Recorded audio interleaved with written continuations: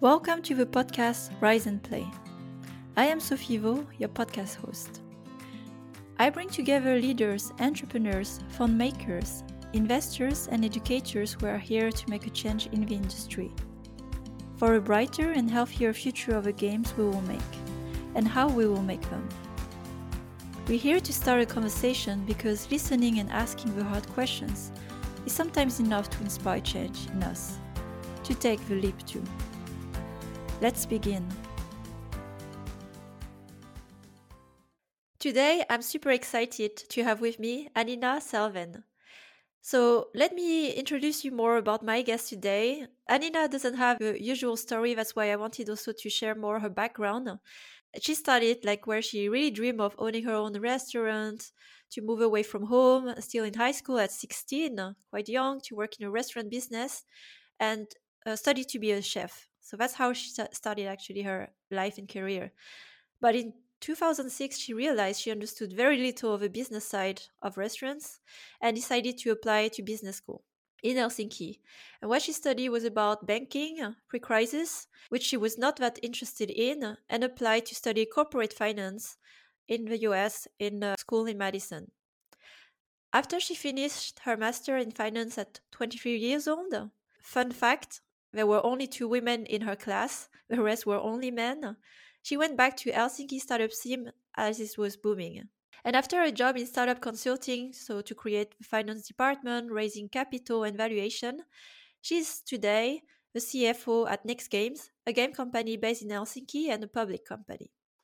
So hi Anina, super nice to have you. How are you today?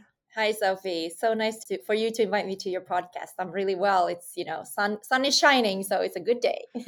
Yeah, it's very hot days. In Berlin as well, it's very hot. I heard as well it's very hot in Finland these days. Yes, Very hot.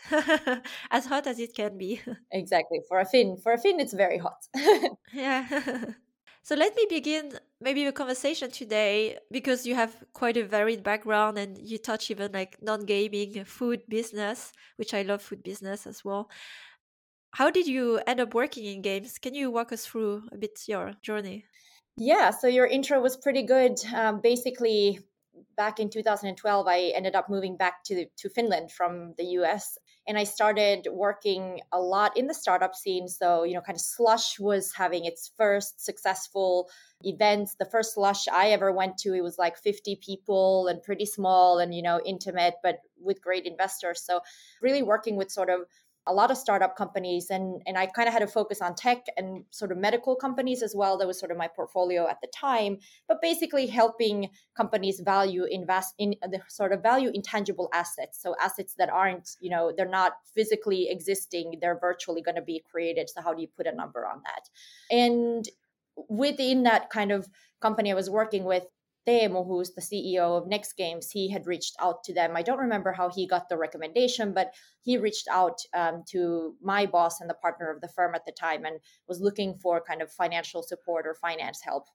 And then they had gone through, I believe, some of the more top tier, like there were a couple of partners ahead of me or above me in the organization. Then eventually the partner called me up and said, hey, listen, Teemu hasn't been pleased so far with the people he discussed from our company, and I think you're actually going to be a great fit because you do get tech and understand sort of the gaming business and things like this. You played mobile games, and so that's sort of how I initially met with Teemu, and then we had a meeting, and then he said, yeah, she gets it. So he said, okay, I'll work with her, and at that point in time, I was just kind of hired into Next Games as a consultant, really, to work on they had just launched, I think, Compass Point West at that time, and No Man's Land wasn't even released yet. That didn't come until 2015.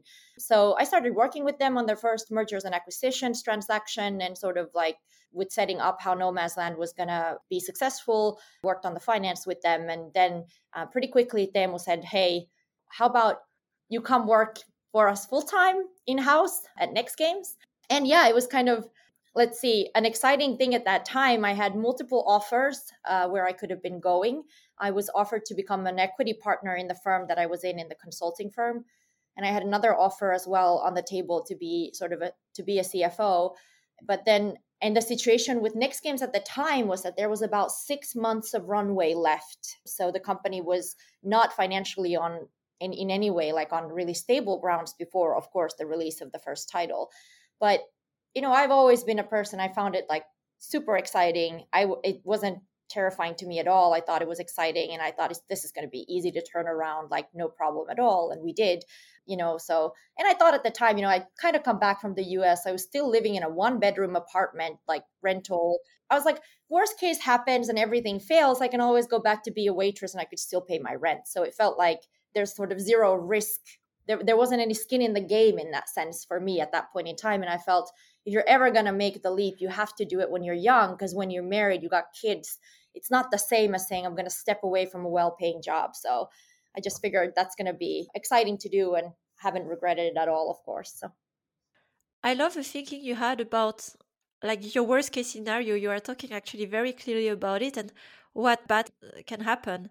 Just accepting the fact, and I think it's something to acknowledge, because have high studies, a big career, and it's okay. I can go back to doing waiter job, earn money, and I think this also is a way of thinking where then you are not making decision based on fears, but more by opportunity, and you accept already the outcome if it doesn't go well, that you already accepted this outcome. So I think it's amazing to have still this thinking when you already in a high position. That's impressive. yeah, like I try to always think that way. It's like, I think too much people are so afraid of, I wrote a post even about the fear of other people's opinion, but in general, even our own opinions, what will it look like if I fail, if things don't go the way? And the truth is, like, you pick yourself up. I've done it so many times, it's okay. You fail, pick yourself up, you do better next time. That's the worst that happens. Yeah, and I have a similar thinking, by the way. That's why it's really funny to listen to you, because that helps actually to just make bold decisions and not, again, be held back by your fears and what can go wrong, because you already accept it, what can go wrong, and you're fine with that. Yeah. I feel like in what you say, like really this spirit, like you live once and live fully, because you have just one life and make it count. Absolutely, 100%. And I think it comes, or I've spoken about like how I think sometimes these decisions can come more naturally if the background is that you've always had to fight for it. When it was never easy, that I think that kind of thinking is easier to adapt to, because it feels like, well, if anything was never handed to me, if you take that away, then what does that matter really? How bad is that? It's not that bad. Yeah. I will come back a bit later on that, like these things you have to fight for. And I think that becomes then part of your identity as well, how you approach life. So, here, understanding a bit further as well, like about your background and your choice of career, I was curious as well to understand how did you make it like really went further into finance, what attracted you to really, because you started again from business of a food chef and so on. Well, actually, what happened was when I got to the US, and I actually have a funny story about that as well. I had been approved to sort of most of so I'd started my studies in Finland and I was approved to most of the studies, but there was one course that I really wanted to take that I had not been pre-approved for, which was for this startup and intangible asset valuation. And I didn't even know the day before school if I was approved to go to that course, because they were looking at my credentials, and apparently no non-American student had ever been accepted into the program, because they were working with Microsoft and Amazon, and we had like Amazon CFO giving us a case and things like this. So, and I guess I didn't get that when I was applying for the course. I didn't know it was a big deal. Sometimes it's good to be naive. So then eventually I was just kind of annoyed waiting, like, well, could they now tell me? And then I got the email that said, hey, you got approved and you have to be at 1 p.m. or whatever for the intro class. And so I was like, oh no, I'm starting business school. And it was hot. And I'm in hot pants and a t-shirt, right? Like I didn't know that school would start today because I didn't know if I was approved for the course. And I'm looking and I like have 10 minutes to run to the business class. So I run there and I'm thinking, all these other people are dressed up, in this master's program with like suits and stuff and like nice shirts. And I'm just going to go hide somewhere and no one will notice me. I'll say nothing and just kind of like go in a corner. And of course the teacher's like, oh, and then for the first time, we have a non-American student who's like brilliant, going to be joining us for this course. And I'm so excited to have her here. Like, Anina, can you stand up wherever you are? And of course, I wanted to die. Like, I wanted to absolutely die. But I was like, okay, well, we're going to stand up and do it. Right. And then I think that kind of start just feeling 150 people looking at me. And I looked like an idiot, of course, in comparison to them who had like, were nicely business dressed. And I looked horrible. I think that made me work so much harder in the beginning of that course because I was like, now I have to prove to everyone I'm not stupid. I'm actually smart and, I have the capability of working in finance and with startups. So I think I put more effort into that than maybe I would have done otherwise. I don't know. And so then that got me really, really intrigued into that area. And I got thrown on these super difficult but very excited kind of projects in there. And that's where I think then my stronger passion towards finance started happening because I had really not, before that, it was like the means to an end. So it was like, I have to understand finance and business so that I can get this restaurant, so that I don't make these mistakes that people do when they start up restaurants. So I have to understand how business and money works and how you do all these things so I can do what I really love, which is run this business. And then when I started working in that course, I was like, wait a minute, I actually love the whole principle around how we're doing these things. This is exciting to me. And I kind of felt that for the first time. And I had a really good professor as well. So I think that was the kind of starting seed from it to kind of switch that career and switch that thinking. Uh-huh. That's great. That's a great anecdote, by the way. It's some people may spend their life looking for the things they're passionate about, and it sounds to me like you were really in the discovery process and just going for the thing that whatever was motivating you to achieve, and then discovering through the process that you were really into it, and then you have really your strong career now around finance. So and congratulations for making it into a promotion as a first non-American. It's quite an achievement. Yeah, and I remember also feeling the first few days of school in the US, I felt really malplaced because of this. So many people who came into that, master's program, they were just so sure of what they wanted in life and, even where they were going to work and how they were going to build this CV. And I had, at that point in time, I really had no strong vision like that. It definitely was for me a dynamic process. And in the beginning, I felt a little lost about that, to be honest, because I felt like there were so many people who just knew what they wanted out of life. And I really didn't know what fully I wanted out of life, except I knew I loved the idea of owning my own restaurant. And then that changed. And then it was a whole process of being okay with that, changing as a person and changing what I want to do for a living and the passion around it. So Yeah. And I see in your choices, because what is impressive to me, I can feel through your choice, you're not afraid to make a change, go for it. And even like going to the US, applying to a school. And I see something like as a core in your decision making that when it doesn't suit you, you make the change, you pivot and you go for it and you make really important changes. So I was really curious of how much do you understand this drive you have? Like, what was really motivating you to just, I'm going to do it? That can go wrong, and this, I accept it, to really give you this motivation to make a change. Because it's not a given, I wanted to say. Some people can analyze their whole life and sit on the side and just observe what can happen, but you're a doer and you found your path. So, can you share more about the background of this?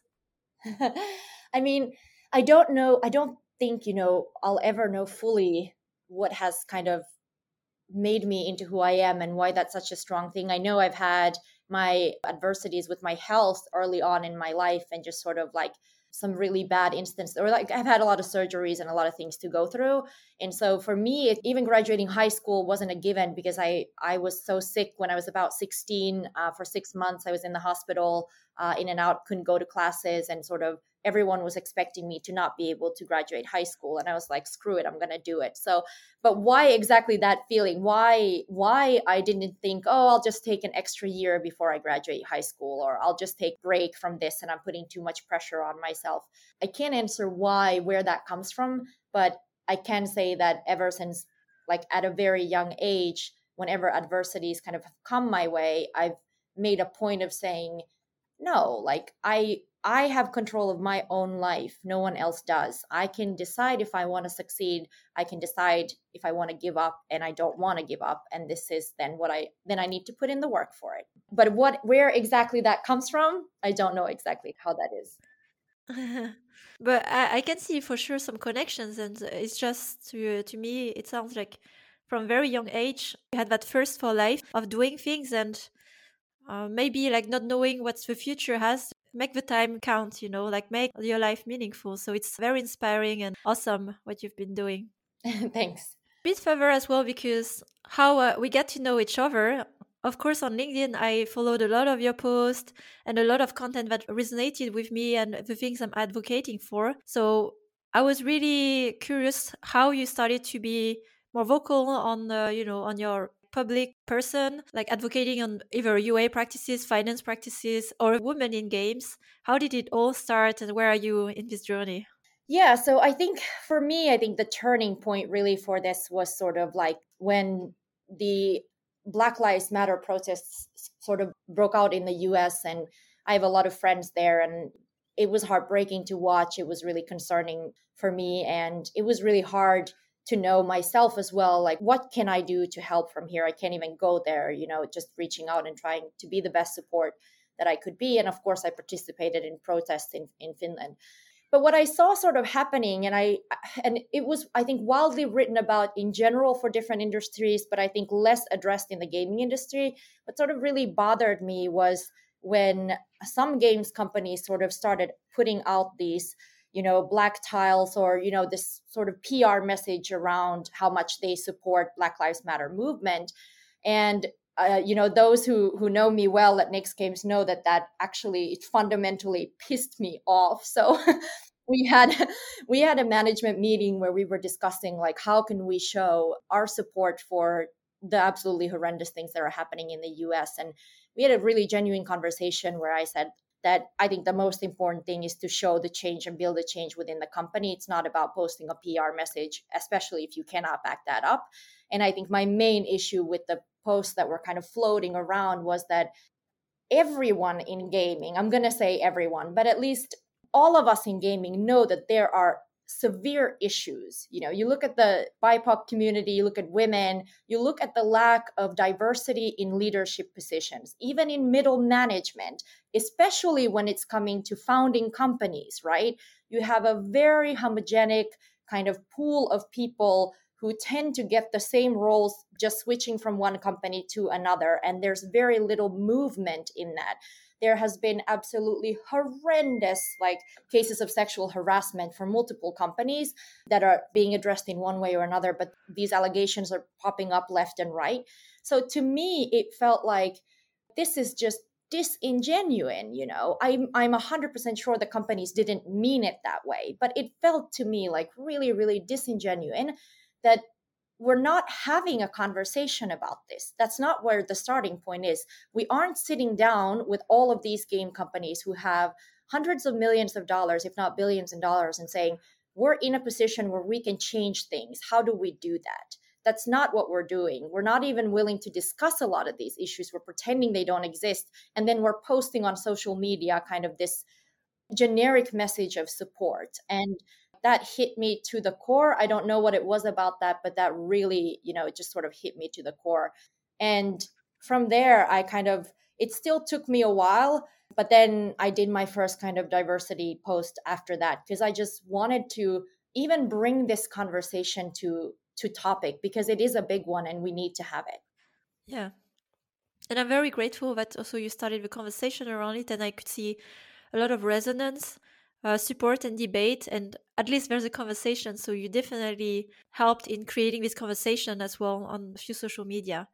A bit further then on this turning point and this initiative you had, you talked also about how at Nyx Games you talked about it. You look into like what changes can you do inside the company. So can you walk us through as well like several changes you had, like walk the talk basically?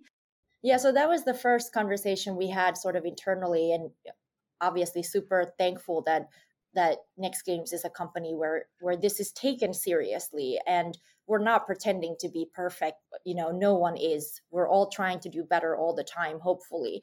And so the first thing that we started thinking about was, how do we build a structure where there's executive management support? So there's support from the top level, but the actions need to be within the organization. So there needs to be happening change within the organization. Executive management can't be the change. We can only make sure we can facilitate it. So we started, actually the first initiative was for Pride, because Pride Week in Finland was coinciding with the Black Lives Matters protest. And what we did to kick off the diversity, inclusion, and belonging was that we held a presentation about kind of things that people in Finland even don't understand about the issues surrounding LGBTQ rights. We think it's sort of everything's okay, and it's not. For example, gay couples still can't use surrogates to have their own children. There has been very much contention about adoption. Many things were not legal until 2010, some things even 2016. So still statistics show 50% of the gay community or LGBTQ community is not comfortable expressing their own identity publicly. So there's a lot of issues that still exist, but they're not being talked about because Finland and people in Finland doesn't want to see ourselves as something else but inclusive. So we're kind of turning a blind eye to these issues, and we're saying, oh no, everything's legal, we're good. So the first thing that we did was we just had a presentation about enlightenment of, hey, there are still issues that need to be addressed, and some of those relate to work culture. And we talked about the strong culture of saunas in Finland and how that may make some people feel uncomfortable who don't enjoy being naked with other colleagues, and what pressure that can put on you in a work related environment. So that was sort of the kickoff. And from there, we announced the diversity and inclusion belonging kind of group, which is separate from those in executive management. But I am the kind of sponsor person in executive management, which means the DIB group is doing all of these really nice initiatives all the time. If there's any issue why that would not be moving forward for whatever reason, then they have the straight kind of top line access to me, and I will make whatever problems go away, whether it's they need funding or there's pushback, whatever it is. It's my job to bring it up and say, hey, this is a topic of conversation or priority that we need to make sure everyone gets behind. So that's how we have sort of structured it. And when you started to make these changes, how was the reaction of the whole company, of employees, of the buy-in, or how did it go? I think we have had great buy-in. I think there's always the conversation. Some people are always saying, well, I'm not understanding really what the problem is. Like, what's the problem we're solving? Do we have a problem? But I think the majority by far was really standing behind this and saying, this is amazing. This is so great that we start to think about these things. So, and that we start to talk about these things. I would say 99% positive. And then there's always going to be the people who say, well, this isn't relevant to me, or it's not relevant to us, and I don't understand how that's relevant. But that's not a no. That's more of a, how can we work together to get to a place where everyone understands that it's a joint effort. We have to all pay attention to this to get change to happen. Yeah, I think it's a great example as well of a change where it starts from the top. And I understand here that whether you were the initiator of a conversation or others were also concerned, you needed really as well like alignment on the leadership to make it as an important topic. And how did this conversation go? Was it like really you were supported from day one, or it needed like more convincing, I don't know, data or whatever to support like that's a strategic position for us as a company? Yeah, I think for us it was incredibly easy. I'm gonna say that I think there was in one way, and that's why I'm also saying like why it's so important to discuss the issues of this in leadership as well. Is like many people have commented that it feels like a relief that there's a woman in executive management. And so I can imagine how it feels for people who don't feel like they are being represented in executive management, because that's still the truth for many, many people in gaming and in the companies that they work for, including ours. And so to not have that relief feeling of thinking there's somebody there who will understand my voice has to be so difficult for so many people in the gaming industry. And I think for us, that wasn't a hard sell, because Teemu has been with me on this journey of being a young CFO and, listing the company And he has seen and been present for many of the struggles that have been directed towards me. So when I brought this subject up, kind of really in a manner where I said, I think, we should do something bigger, he had already actually brought it up himself with our people and culture. We kind of came from separate angles at the same time with Black Lives Matter. And he really was like adamant that we need to be doing something. But of course, he was like, well, who am I? What am I going to say? Who am I to say? Am I not part of the problem kind of thinking, kind of jokingly?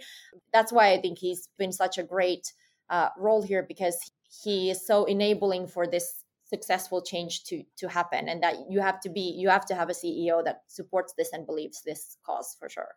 Yeah.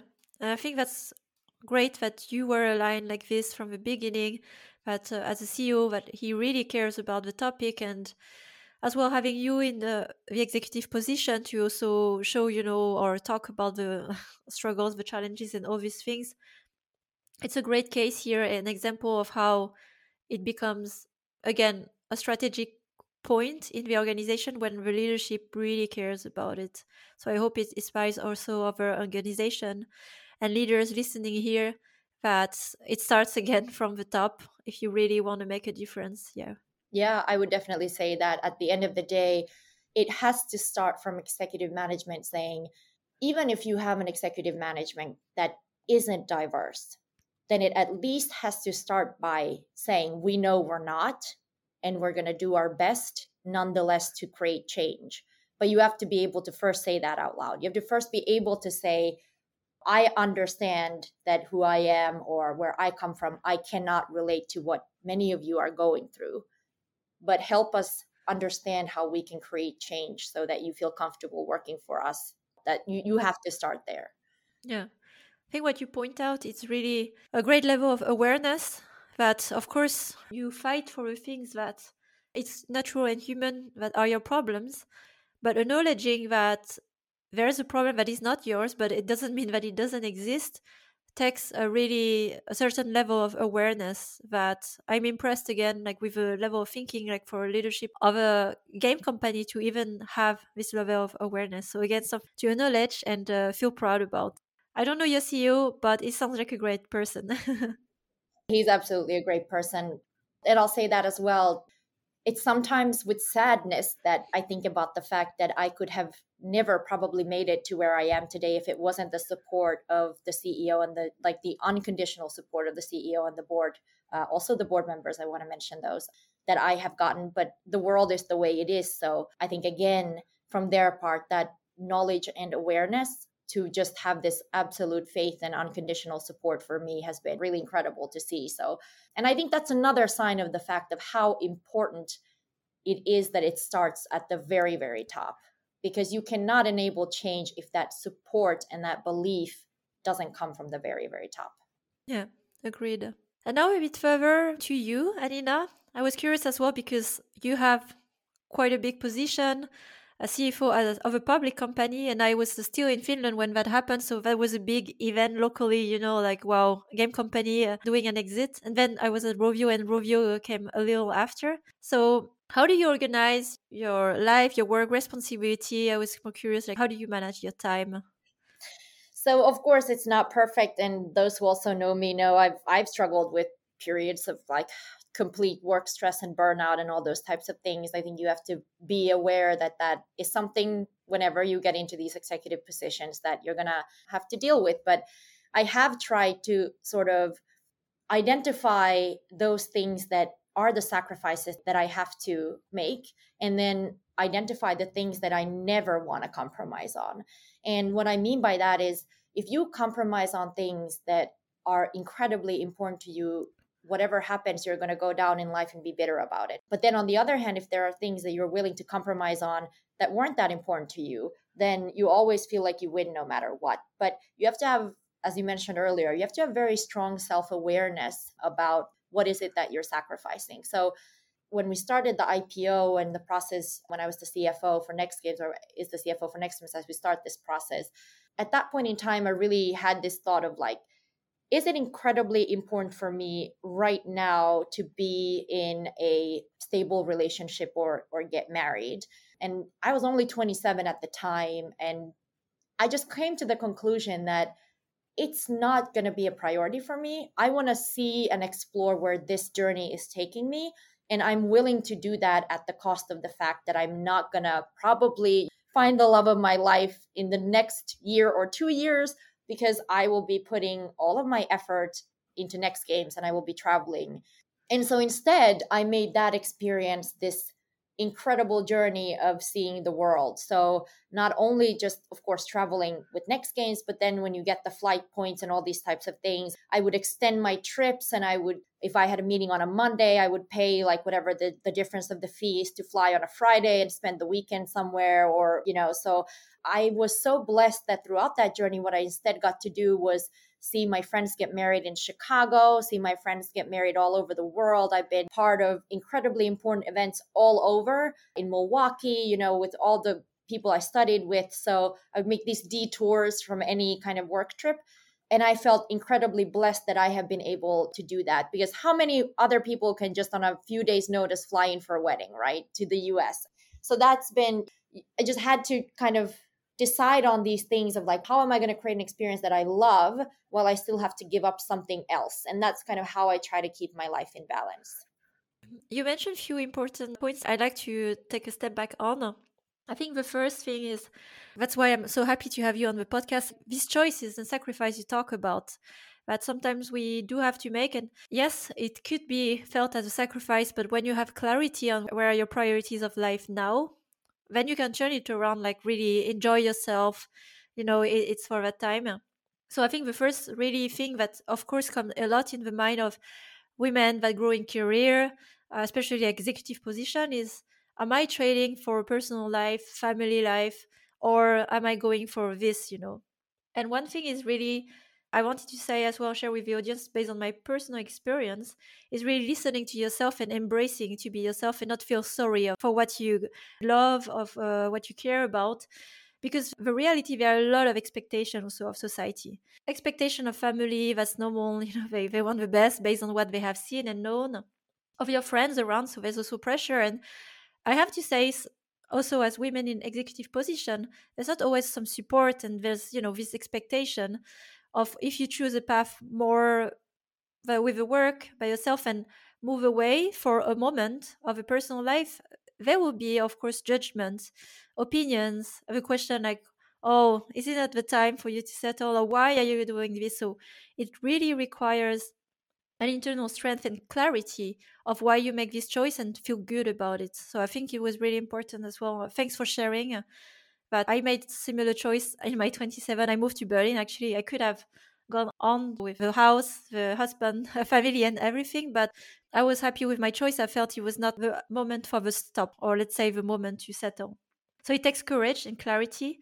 And another thing here is, I'm again very inspired that how you make it really as an opportunity and enjoy yourself. I think that's what is really important in the end through the process. And there are opportunities sometimes that really are once in a lifetime. And the worst that can happen is the feeling of regret when you actually made different choice. And then you cannot take back this moment that where you could go all around the world and do these amazing things and trips you've done.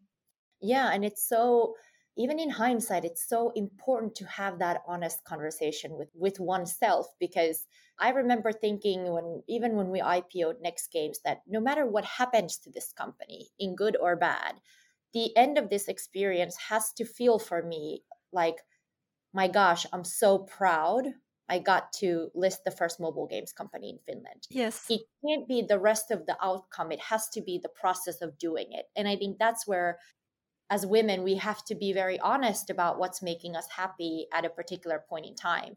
And again, I think a huge range of different opinions on this is allowed. I can also say, like, surely it would have been totally fine for someone else to think, no, I'm going to IPO, but I'm going to be at the same time, get married and be a mom and have kids and do all these things. And I think that's completely fine as well. For me, I know myself, and I knew that it would tear me apart to think that I have to be at two places at one time, that it isn't something that I was mentally willing to put myself to go through, because I tend to do things like 110%. So for me, it wasn't an option, but that doesn't mean that there aren't a huge amount of people who could have absolutely made the choice to do both. So, and I think that's really important too. If that's how you feel as a person, then that is completely like, go for it, right? Yeah. And through this process of thinking, I was curious, did you have some support to help you reflect, like coaching, to really have this clarity through this process, or it was really your own internal process? I mean, I have zero shame in saying that, like, over the last 3 years, I've done quite a lot of therapy, actually, both like sort of life coach type and then also actually more psychologist type things. And I think for me, it works. Again, people have different opinions. For me, it works to help myself bring clarity to my thoughts on my journey and, where I'm going and what makes me really upset. Because as what makes me happy, what makes me upset, I think as people, we tend to be very good at hiding our true emotions from ourselves. So I find it to be very, like, really, really good. I don't see anything negative with it at all. I Yes. think it gives an opportunity to be honest with yourself. At least it's giving an opportunity for me to be very honest with myself. And though it's not always enjoyable, it's always useful. So I highly recommend it. Yeah, thanks for sharing. And I take this opportunity to say that I have used a lot also of either coaching, personal coaching, or therapy to gain more clarity in these questions, because we're in a transition of generation as well, where the expectation from the past, there's how we find ourselves or path, and it could be a lonely journey. And having someone like a professionally who can support and help clarify this question is a big change. And I would say this is a path of growth, personal growth and development. So Absolutely. I really double down on what you just shared. Here as well, like in the life management questions, curious about your life or daily routine. What are the things that are helping you to just get your life together, responsibility, and all these things we discussed? Yeah, so I started taking, I think, better control of my life around the pandemic, maybe kind of pre-pandemic as well, but some things I've been doing for a long time. So I have been intermittent fasting since before that was even a thing. I didn't even know it was a thing when I started doing that. So since 2012, I don't eat anything after basically 8 p.m. in the evening until about noon the next day. So basically the 16-hour, whatever it is. So I'll just have coffee in the morning. So that's something that I 100% live by. And it's not a decision that I wake up in the morning and I don't have breakfast. Like, eating breakfast would feel weird to me. I can't do it. So that's something that I do. I limit my coffee intake these days, try to not have more than 2 cups of coffee. That's sort of it. Then another thing I sort of stand really hard on is I do take 10,000 steps every day. And I don't care what the weather is. That's it for me, was almost like a mental exercise when I Mhm. started it, because, we live in Finland and these days it's great when it's summer and the weather is beautiful. But like, can I get my mind to wrap around the fact that when it's a blizzard out there, that I still go out and I walk and I get my 10,000 steps. So that was a challenge I put for myself like January, February this year. And I was out every day doing 10,000 steps. And those who live in Finland know that we had incredibly cold days, like -26, and we had some crazy snowstorms, and we've had some insane weather. And people have been laughing, at my Instagram. I sometimes post these videos when I walk and like the storm is just like coming my way. But it was just something I was like, this is both a mental and a physical thing. We're in the middle of a pandemic. I want to be able to move my body to feel great about it. And mentally, to look out and say, it doesn't matter what the world throws at me, I'm going to get my 10,000 steps, has shown to keep me really, really sane. So that's something I enjoy doing a lot. Yeah, great. Thanks for the tips. I hear that you have quite a strong, I think, routine and discipline, which is really hard to have personally. And that's the key, I think, of changes as well, like creating good habits and following through. So good inspiration as well of routine, because we see a lot the outside, of people and how they Yeah. organize, but there's a lot of work as well behind the curtains of how you manage your life.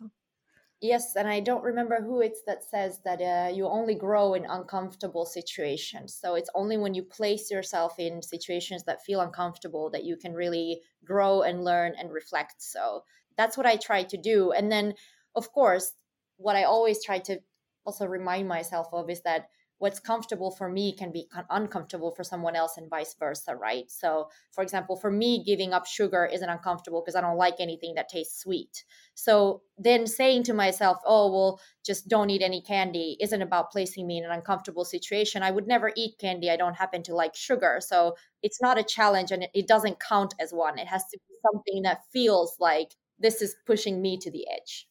And a bit further than on your personal values, I wanted also to touch upon on the topic really also related to maybe difficult situations and moments with Next Games where you had to make a hard decision and related to your personal values, how it went for you.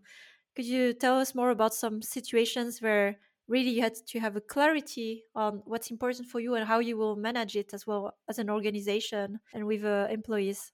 Yeah, so everyone at Knicks games knows that I'm like a straight shooter, very much so. There won't be a situation where I wouldn't speak my mind. So you never have to be worried about that with me. I definitely say my opinion as it is. There's no second guessing in that.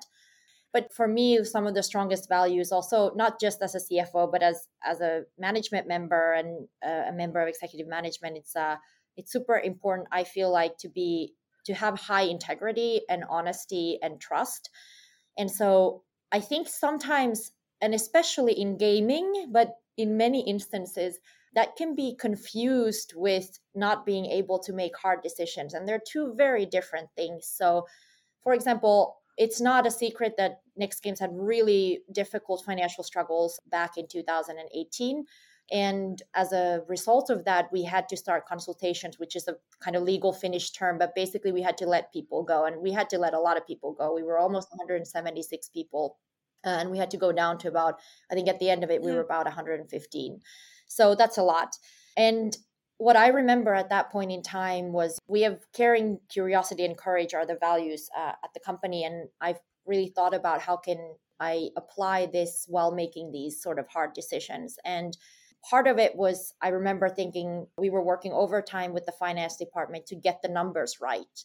So one of the worst things that you can do is that you don't rip the band-aid off. You say, oh, well, we're going to let go of a few and then we'll again start the whole thing over and let go of a few more. And then you again start the whole process over and you keep kind of cutting up this wound that's never healing. And you see it with so many companies.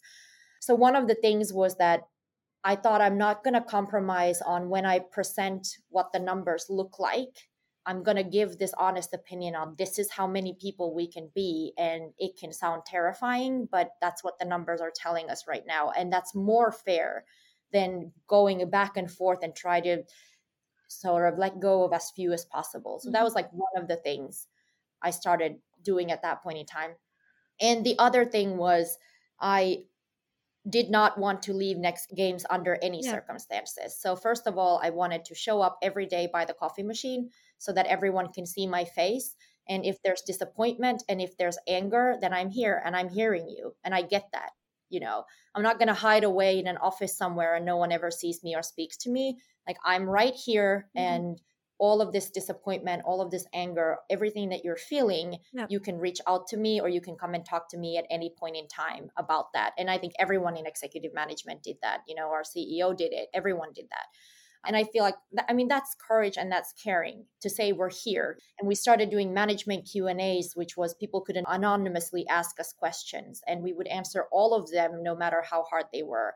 Sometimes we had to, sometimes you have to rephrase them. Like if it's about a person or something, you can't really exactly read them the way they are. But that was something I read in a book about Yahoo, actually, a really good book about Yahoo, that they had done these management Q&As during a tough time and they were really appreciated. So we had a conversation about that and we started doing management Q&As as well. And they worked sort of really well. And then the other thing I really wanted to stay at Next Games to prove to myself and to prove to everyone that I believe in this company. A struggle is just a struggle. I believe in this company and we can turn it around and we can make it successful. I think a lot of times when there are hard times in companies, what you do is you hire an external consultant or somebody who comes in and just kind of makes the decisions for you. And then, you can place all your hate on them, and then they leave when everything's Mhm. done. And then executive management Yeah. kind of says like, oh, well, it was, Boston Consulting Group or whoever, who decided how we're going to be doing this. And we're not, they said this needs to be done this way. And you kind of step away from that. And I had been part of that process as a consultant for another company that was going bankrupt. And I was the consultant who handled the bankruptcy. And so for me, and I think for all of us in executive management, and them included, we were like, that's going to be a no-go. Yeah. We want to create this feeling of, we understand that things didn't go the way that we wanted. We made some mistakes. We're going to fix all of this, and we're rebuilding together. And we're all standing here strong after this, and we're going to do this together, and we're going to write it out. But I think particularly for CFOs, one investor told me, I'm not going to mention who it was, once we had raised additional capital and got the company back on its feet, said that the world has two types of CFOs, Mhm. and it's filled with those who are fair weather CFOs, but there are very few who have kind of the courage and the balls to stay and rebuild, and that skill set is actually incredibly unique in this space, because most CFOs want to go into a company that's on a growth path, and they just kind of ride that wave instead of saying, hey, I'm going to get my hands dirty and rebuild this thing. But I get a sick pleasure almost out of doing that. I really like rebuilding things, and I like making things better and improving them. So I've enjoyed the process, even though it was a tough process. I think professionally, it's been a lot to learn, and I found that really interesting. It's really a great example, and thanks for sharing it into details. Really, a phase that is so difficult, what you call consultation. And I've been through some waves as well. Like it happens quite often actually in game companies. And what I take away from this is really, if one word I take away is really courage, because the courage to take responsibility. I think you, as a leadership team, you took full responsibility. You were here, you were not going away, you didn't externalize it, and you went through like the whole journey, even in the low times, and also the courage to show up and to confront. Of course, it's never easy. There's a lot of anger, frustration, and it's normal, and not run away. So again, great example as well. And you live your values, and that kind of example shows how much, as well as Next Games, you really live by your values and your personal values as well yourself. Yeah, absolutely. And these processes, they're always hard, and there's no way of doing them perfectly. But I think the most important thing is that you can at least walk away and saying, holding your head high in a way where you said, okay, by the end of this process, I feel like I've carried the responsibility of this burden. I didn't hide and I didn't disappear. And I think that's really important if you want to rebuild a successful company, that you do that. And let's dive a bit further in the topic that we have talked a bit about it, but it's also important always for me on this podcast, and particularly like diversity and inclusion. And we touched a bit upon it, but I wanted to understand more from you. Although I understand you also made initiative internally at Next Games, what are the challenges you meet and the resistance you meet on the topic, especially now you've been more visible and vocal about the things you care about, so not inside the company but outside the company, and what are your thoughts, opinions about it? Yeah, so I think it's such a deep rooted problem. And what I kind of always want to say is that the problem why this is so deep rooted is that we are not sharing the same reality. And that makes problems incredibly difficult to address. So even if you think about an industry like banking, who is horrendous in many ways, they never pretend they're not, right? Like even during the financial crisis when Goldman Sachs got caught that they have been spending money on prostitutes and like had whatever 14 Lear jets Mm-hmm. parked on the top of their building, and their CEO takes their own elevator to the top floor, and like all of these things, banking in a horrendous way kind of often comes out and says, well, yeah, but this is who we are. We are this in banking. And now there's some shift to Mm-hmm. being something else, and they're making an effort. But the issue with gaming is, gaming isn't saying, yeah, this is who we are. Gaming is saying, we don't have a problem. And that is Mm-hmm. very, very different. So the first step that we need to get to in gaming is to come to a place of recognizing that we are not perfect. We have issues, and then at least make the decision on whether or not we want to resolve them or not. But at least get to the place of agreeing where we stand as an industry. And my take on why this is sometimes I even joke that there's like post-traumatic stress disorder within the gaming community. But what I mean by that is the gaming community for many, many years was built on kind of almost disrespect, right? Like whoever are these like random gamers who have been playing games and they think they can make a business out of it, and like this isn't real and the industry doesn't exist and it's not growing, and like nobody, even when we did our IPO, there was like doubt on whether or not the gaming industry is a multi-billion-dollar industry, which it is. And so I think when that shift happened somewhere in 2016 17 into, oh my gosh, gaming is mainstream and it's a massive multi-billion-dollar business, now there's built in this kind of protectionism. So now that there's acceptance, we're all kind of saying, don't come for me. Like, don't come for gaming. I've been there. I've been when everybody came for gaming and it wasn't like a real job and it wasn't like a real hobby and it wasn't a growing industry. And now you're trying to come for me again and criticize who we are, and I'm not going to let you. And that's why I call it post-traumatic stress disorder, because it's triggered by a previous feeling of perhaps disrespect or disregard or not being mainstream or not being kind of accepted as a real industry. So you fought really hard to get to a place where this is a real industry and it's accepted and it's growing and it's huge. So someone coming and now telling you you're not perfect is hard to hear. But the truth is, we're going to hear it. And it's either the rest of the world that turns around and says to the gaming community, what the hell are you doing? Or it's us who volunteer this conversation and say, hey, we know we're successful, but we're not perfect. And we got to start this conversation now because we want to get to a better place. So I think we shouldn't be afraid of challenging topics in gaming. The fact that we are now a massive industry doesn't mean we can't talk about the faults that exist in gaming, because surely there are faults in gaming and it's not dangerous. We can fix them, right? So, but I think there's a resistance to that. So usually what I hear is kind of like people say, oh, well, we have a really pragmatic approach. Like if a problem occurs, we address it. And this is such a cop-out, because it's like what you're doing is you're putting responsibility on a victim, whether it's or survivor, whichever you want to say, but somebody who has been faulted or been treated wrong or with disrespect, you're putting responsibility for them on them to bring this up and resolve this, rather than looking at yourself and saying, how am I building a culture where this doesn't happen to begin with? Or how can I prevent this from ever happening? So this pragmatic approach that companies take, to me, is a complete cop-out. It's the same as saying, oh, well, no women apply for our jobs. Oh, we just don't have non-Finnish people applying for our jobs. Well, I don't know. Did you write your application looking for a dude in Finnish? Yeah, I bet you don't have any women or non-Finnish people who apply for your job, right?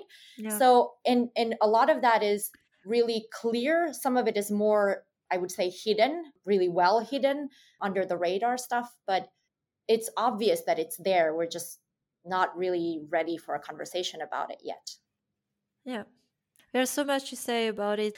It's a very complex topic, and I do see the resistance, and I think like you already pointed out some key reasons for it, where again start with awareness, like admitting as well that there's something, and also openness for change, because of course the ones benefiting from the system at the moment wouldn't want to change, right? Why changing if everything is fine from where they're sitting?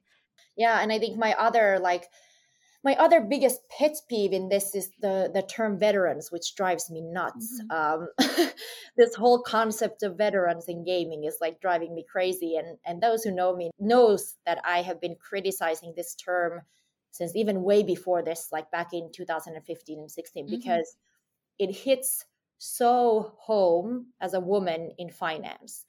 And the logic behind this whole veterans in gaming concept is that where VC funding is going is to people who are so-called veterans. The term in itself is sexist, right? Because you usually refer to a veteran as somebody who's been in the military or war veterans, which is indeed male-driven to begin with. So the term itself is complex or already guiding thinking. But even if we step away from that, because you can't have female war veterans these days, of course, is this idea that in order for you to get funding, you have had to have had something like 10 or 15 years or multiple companies behind you already where you worked at either at the executive level or you've already raised capital before and you have this kind of deep experience. Well, when we know that women haven't been able to have that, we have not had that, we haven't been funded, we don't have executive positions, how are we changing this if our determination for who gets the next round of funding is based on the concept of those who already got it? And the logic of it is so bad too, because it's like, oh, let me think about it. So you have a team that already failed multiple times, but because they've done it successfully or like failed multiple times in multiple companies, they're more likely to succeed now. That's like the logic behind it, which to me isn't logical at all, because it's like, listen, it's failure is great and it is a great like backbone for creating success. But on the other hand, if I think about myself as potentially being a VC, like somebody who could give VC funding in my 40s or my 50s, I would think that where I want to place my money is on the generation that's young and new and innovative and hopefully smarter than me. So I would go to the 20-year-olds, not to the 40-year-olds, right? So that's at least my kind of thinking in this. So I have a hard time understanding, the full principle behind this, because I don't think to me, it's such a complex term, because I do think that it's not an inclusive term. It's an exclusive term. It excludes those who would deserve funding, but just didn't play games 15 or 20 years ago. And I find that to be very, very problematic. So what you just shared, I'm really happy also that among the guests in this podcast, I have talked to women that are creating funds for marginalized community as well, more focused on female founders, or at least where they marginalized communities among the key people in the leadership, and also a founder of a coding school as well, giving priorities to more diverse people that are younger, from different culture and backgrounds. So I'm also optimistic in this change. There are initiatives and there are people who really want to do something about it. And I believe this initiative as well, hopefully a decade from now, will really support and like more education, also more actually investment funds run by women will help a lot to give more attention to this. And through this topic, really, I wanted to understand if you yourself have experienced these challenges, like all the things that you talked about, challenge of when you are not a veteran in game or a woman in game, that you have experienced yourself, if you're willing to share a personal anecdote. Absolutely. I mean, massively, right? So there was a lot of doubt in the beginning when I started at Next Games. And fortunately, I think the culture has changed, and partially the culture has changed because the people have changed who used to work here. But there was a lot of doubt in general, I think, towards me, because I could not possibly, whatever comment I would give in the beginning on something that I found was strange or looked like a not good idea or seemed like weird, then it would always be like, oh, but you don't understand gaming. Like, you don't know nothing. You know nothing about games. And gaming is completely unique from any other industry in the world. Like, all of the financials that apply to every single industry in the world just doesn't apply here because we're gaming and you don't get it. So that was like, of course, every time like, all right, well, what do you say to that? When you're like, well, actually the same fundamentals apply in gaming as they do everywhere. But okay. So that's something I had to face. But then also, I think the assumption surrounding who I was and what I did, I can tell you 2 terrifying anecdotes. So the first anecdote I can tell you is when I started working at Next Games, we would always have, so I was as a consultant at the time. I didn't work full time for Next Games. And as a consultant, we had a setup with the CEO, with Teemu, that every Tuesday morning I would come in at 9 a.m. and I would sit in his office between 9 and about 11. And we would go through what the weekly financials look like. We would look at the reports, what the situation was. And then I would go back to doing my other consulting stuff. So we just had slotted this like Tuesday morning briefing always for the 2 of us. And I heard later on that there was like questions and rumors about like, who's this woman that like shows up, in Teemu Huhtanen's office always on Tuesday mornings. And I thought, if that doesn't describe the problem of the world, I don't know what does. Because if a man had sat for 3.5 hours in the office, nobody would have lifted an eyebrow. So when I heard that later on, because I was then eventually hired to Next Games, and a lot of the people Yeah. at Next Games were like, she works in like finance. Oh, okay, But the fact that that even became a topic of conversation just like made me pretty mad, of course, but it is what it is. And then the other thing I can tell you is the story about like when we were doing the IPO, we had some sort of like a investment meeting that we were doing. And at the time when we had that investment meeting, there was like a situation where I kind of, I guess, arrived first at the meeting. And there was only I can't remember if it was the investor or the analyst for the investor, but another guy that was at the meeting spot. And he came up to me and he said something like, do you know if there, or is the coffee coming? I think he said, or do you know if the coffee is coming? Is the coffee coming? He turned to me. So he thought I was the assistant or like the waitress, basically bringing coffee. And I was the CFO for the company getting listed. And I remember turning around and looking at him and going, I don't know if there's going to be coffee, but I like mine black, no milk, no sugar, and smiled at him. And Oh, he was like completely red. And then, of course, the board members and the CEO and, all these people, bankers are coming into the meeting, and I get presented as the CFO. And he looked like, he looked like he wanted to die. And after the meeting, he came up to me and he apologized. And I remember telling him, like, don't worry, it happens all the time. And I remember that he got even more like, just absolutely like somebody would have hit him in the face when I said that. And later on, I have so many stories. I could do an entire podcast on these terrifying stories that I have.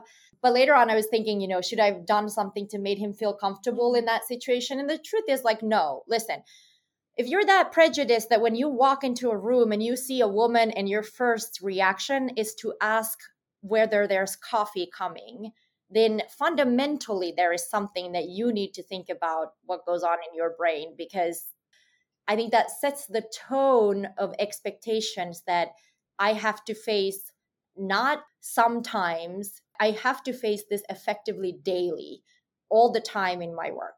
So that's something that still makes me sad, but at the same time, it's, mhm. and Finland is by no way excluded from this. Those who think Finland is like the beacon of equality and, we don't have to face these issues I urge you to become a female CFO, because you will very quickly see that that is far from the truth. Yeah, thanks for sharing these anecdotes. And I've heard many as well when I was part of Women in Games in Finland. And little I knew, because of course I had only my experience, and I was okay, I would say, so far, but the reality is far from just your personal experience. I think it's important to acknowledge. And back to the comment, like, should we feel sorry for this? I think no, there's some responsibility, of course, to be taken, and education and awareness, like all this bias we have, where women belong in a room, and what kind of position they have around the table. Yeah, that's right. But yeah, thanks, Anina. There are so many things I feel we should talk about, and probably when I come to Helsinki, we have to go for a long dinner and talk much further about this. But for today, for the podcast, I like to wrap up the conversation with three same questions with all my guests. And let me start with that one. So, what are the next exciting things? What makes you excited for the next things for you? So I'm for Next Game side, I'm super excited that we are getting these two new games out and we're gonna grow as a company. And I'm just so excited for the next chapter of Next Games. Like, that's gonna be amazing, and it's gonna be amazing as a CFO to get to see that part of it. I mean, it's always so exciting to be part of a growth story. So I'm incredibly excited for that. So that's gonna be amazing. Cool. My second question: who inspired you in your journey to be the woman you are today? So absolutely, Susan Kuo, who is the COO and co-founder of Singular. So I met her very early on in my career, I think 2016. And I met her through another friend of mine, Nai Saturn. So she introduced me to Susan, and she embodied a power woman in tech, right? So she's married with two kids and just like incredibly powerful, like strong woman, just absolutely unbelievable. So she has been the absolute inspiration for me on my journey for sure. And my last question, if you had one thing you wish you could change right now in the industry, what would it be? The shared reality. So I think the first step for us to become better in gaming is that we would first sit down and agree on the problems that we have at our hand. And if we can get to that place, I think we can do anything in gaming. We just have to have a shared reality first. And I think what we talked about today is a step forward to sharing a bit more of this reality by bringing more light as well to the reality of an unspoken voice like yours. So I'm very grateful to have you today on the podcast and sharing so openly all the things, from your journey, your personal anecdotes. Thanks again, Anina. Until the next time. Thank you. Bye. Thanks for listening to this new episode of Rise and Play podcast. If you enjoyed the content and want to support what we're doing, rate and review the podcast, spread the word about it. If you'd like to contribute to the change too, reach out to me on LinkedIn for a collaboration. You'll find all the rest of the content on riseandplay.io, including my free masterclass on conscious leadership. Until the next time.